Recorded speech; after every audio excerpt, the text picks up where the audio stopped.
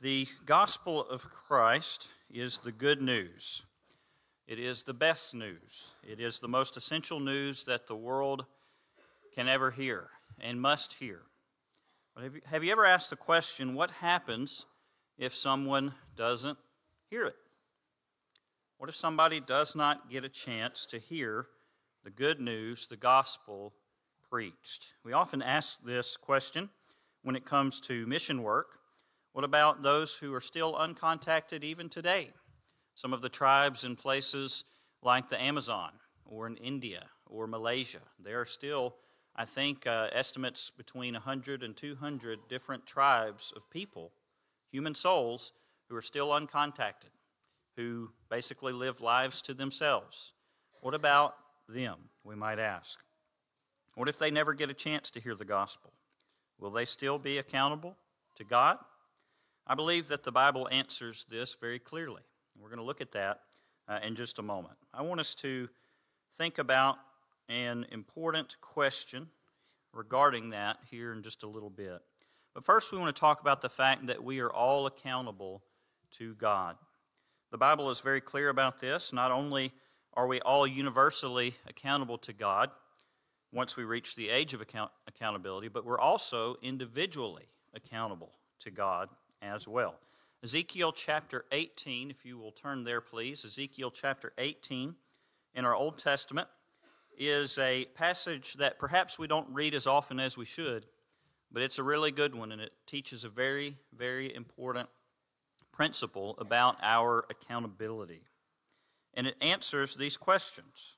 Are all men universally accountable to God? And are all men individually accountable to God? This text will answer both of those. And so the T in tulip, the idea of total hereditary depravity, this is probably the best text in your Bible to go to that disproves that.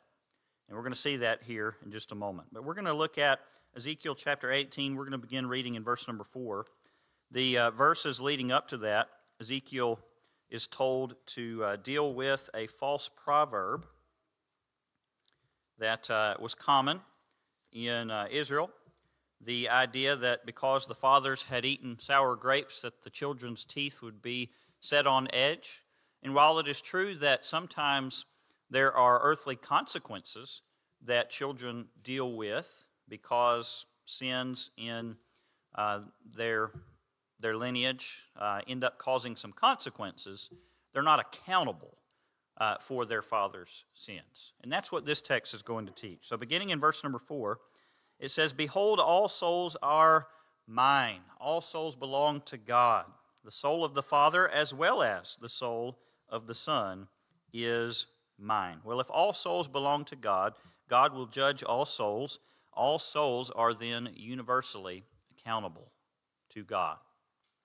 Verse number 5 through 9, it says, "But if a man is just and does what is lawful and right, if he has not eaten on the mountains, nor lifted up his eyes to the idols of the house of Israel, nor defiled his neighbor's wife, nor approached a woman during her impurity, if he has not oppressed anyone, but has restored to the debtor his pledge, has robbed no one by violence, but has given his bread to the hungry, and covered the naked with clothing, if he has not exacted usury or interest, nor has taken any increase, but has withdrawn his hand from iniquity, and executed true judgment between man and man, if he has walked in my statutes and kept my judgments faithfully, he is just, he shall surely live, says the Lord God."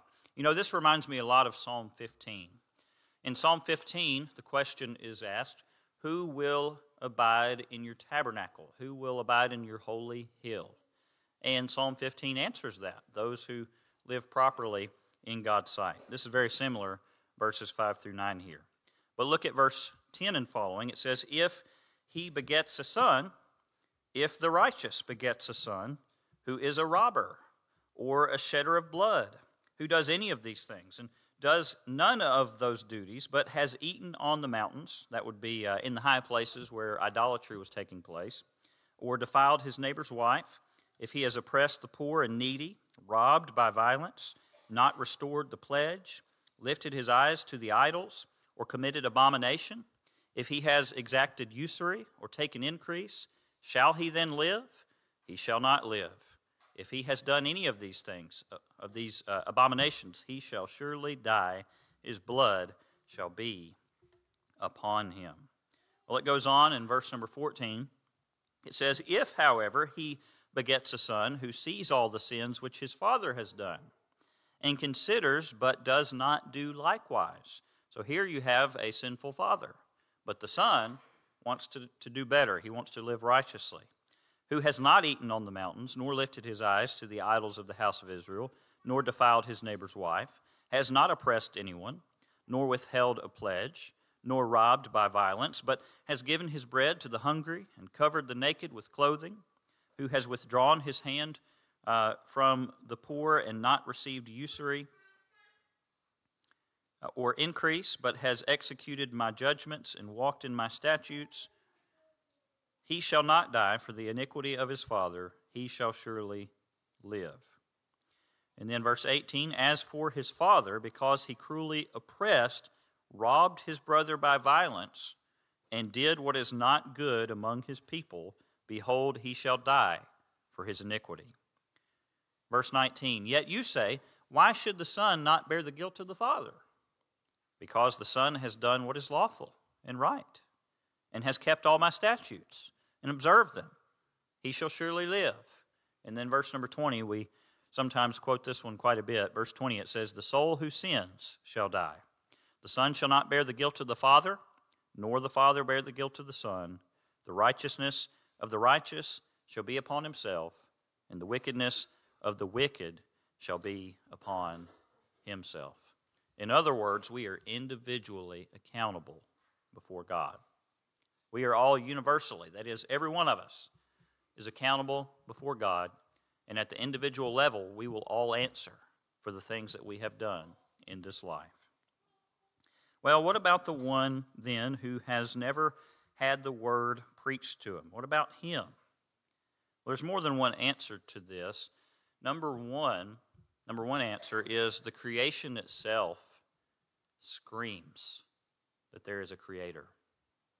The creation itself screams that there is a creator that we are accountable to. Psalm 19, verses 1 through 3. The heavens declare the glory of God, and the firmament shows his handiwork. Day unto day utters speech, and night unto night reveals knowledge. There is no speech nor language where their voice is not heard. In other words, in every nation, people understand God's language, that he exists because of the evidence that abounds in his creation. Throughout the history of the world, people have always felt the need to do what? You think about it. What do people always find themselves inevitably doing?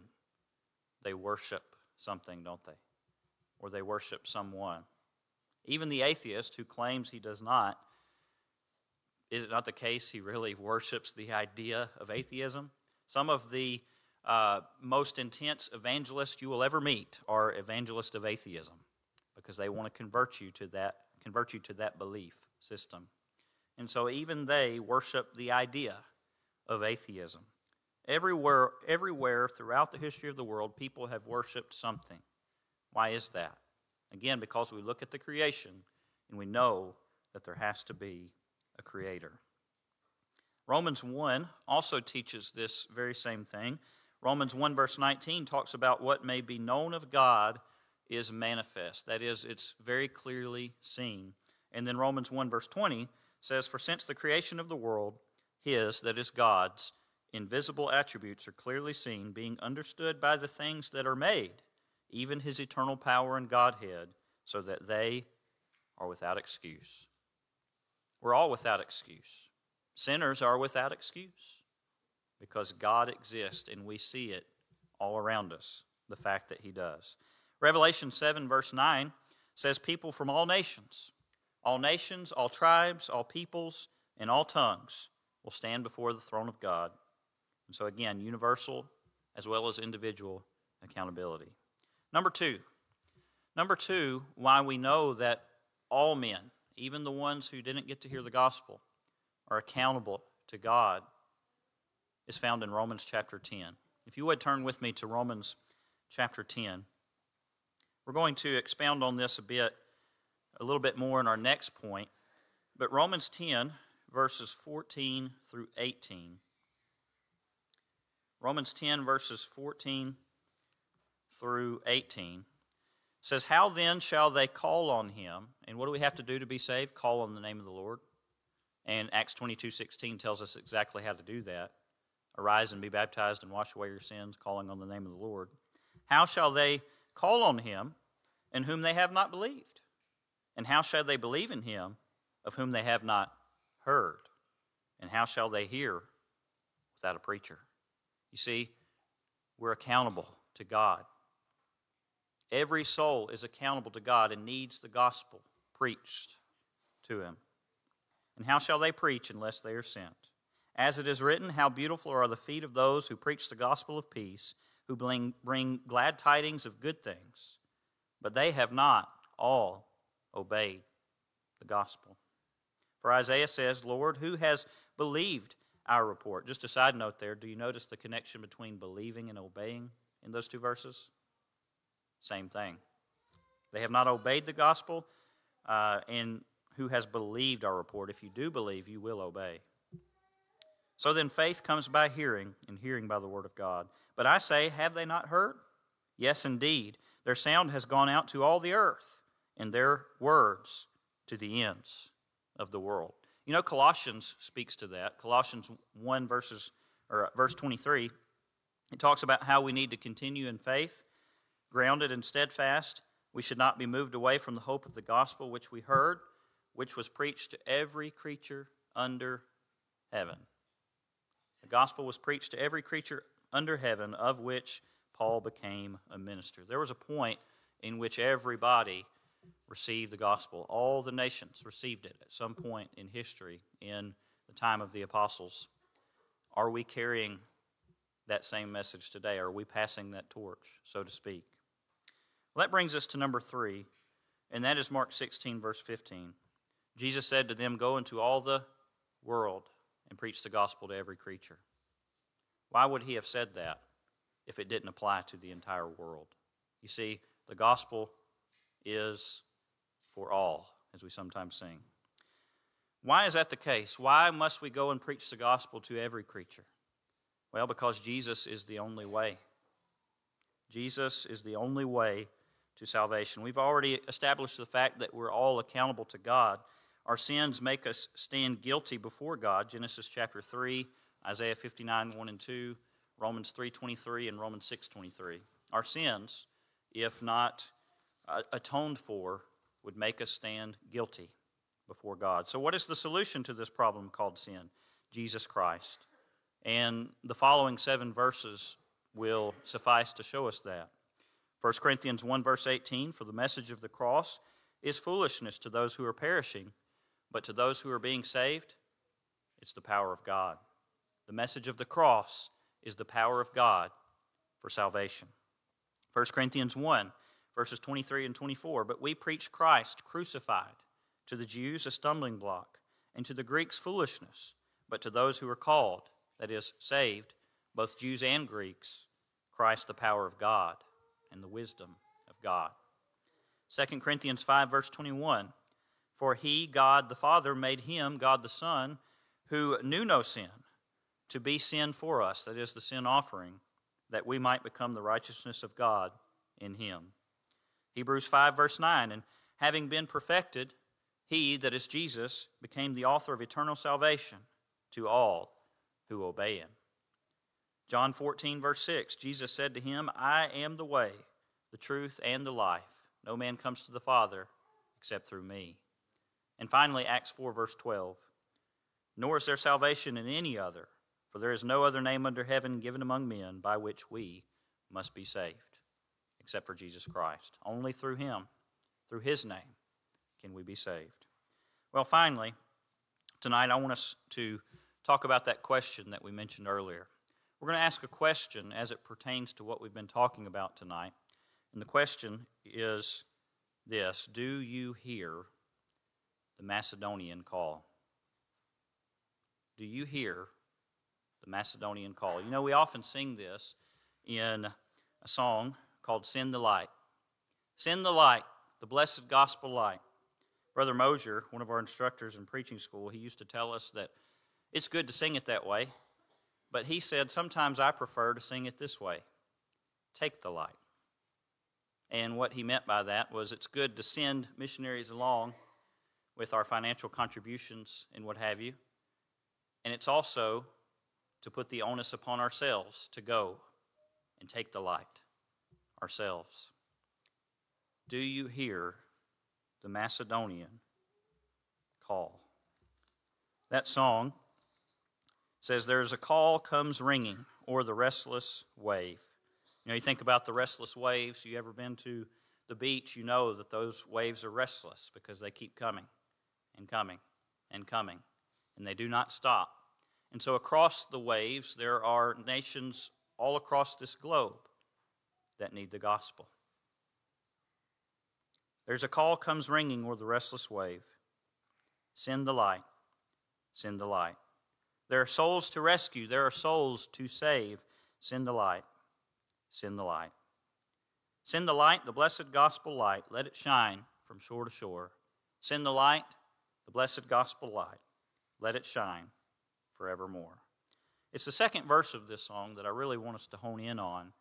And it says, we have heard the Macedonian call today. Where does that line in the song come from? If you would, turn with me to Acts chapter 16. As we get ready to wrap up this evening, I want us to go to Acts chapter 16, and we'll look at verses 6 through 10. Acts chapter 16, we'll look at verses 6 through 10.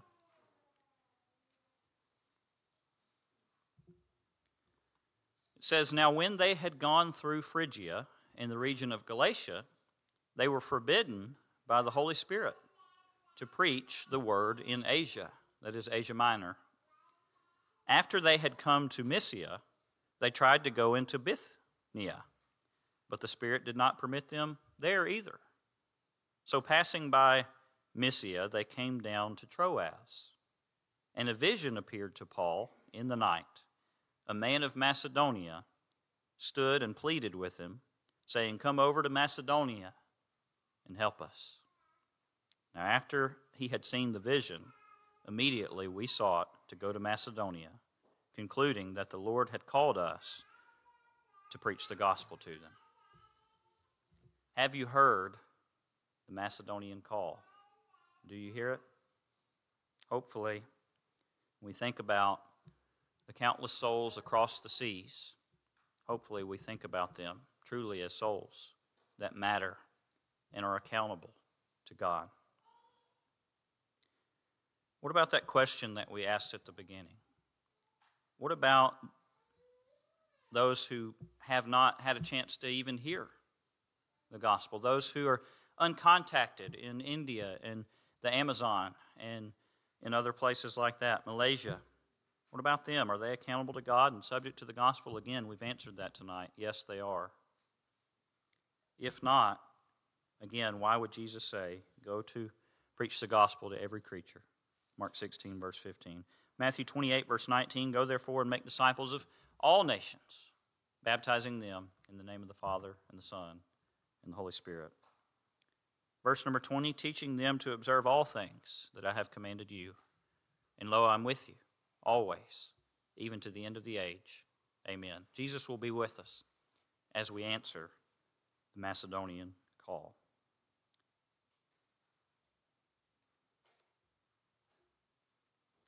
Sometimes when I talk about this in a Bible class or what have you, and certainly this is a question I've always wondered about, what about somebody who's never heard the gospel? Think about it this way. If ignorance of the words of Christ are an excuse, if not having heard the word of Christ, if that's an excuse, then by all means don't preach it to me.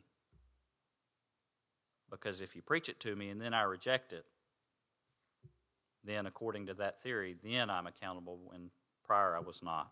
You see, it doesn't logically add up. Therefore, We must preach the gospel to all. Well, someone says, well, what if that person in the tribe who has never been contacted, what if he's living justly like we read about in Ezekiel chapter 20 earlier, but just doesn't get a chance to hear it? Well, again, he's got to hear the gospel. Have you heard the Macedonian call? This is just my opinion, this last part, but my belief when it comes to someone like that, just as we read in Acts 16 a little earlier, what did Paul see a vision of in the night? Someone pleading, come help us. Come help us. And what did we say from Romans chapter 1 and Psalm 19? The heavens declare the glory of God, and we are all without excuse because we look at this world, the creation, and we see there must be a creator. Some people worship the creature rather than the creator, but regardless, we know there's someone to be worshipped. We're accountable to that fact. Acts chapter 8, there was a man, the Ethiopian eunuch, and he wanted to know the truth, and what did God make sure he had? He had Philip, and Philip told him the truth. My opinion is that if there's someone like that, and he truly, upon reflecting that there must be a creator, my opinion is that God, through his providence, will send someone along. And that's where we come in. You see, we need to take the gospel because, according to 2 Corinthians 4, verse 7, Paul says we have this treasure in earthen vessels. That means the treasure of the gospel is preached by men. God wants us to preach the gospel. How beautiful are the feet of those who preach the gospel of peace, who bring glad tidings of good things. Romans 10, verse 15. Do you hear the Macedonian call? Will you answer the Macedonian call? By the way, you don't have to go very far to find Macedonia, because Macedonia is right outside the walls of this building. We need to preach the gospel. We need to look for souls who, upon hearing God's truth, hopefully will obey the gospel that we preach.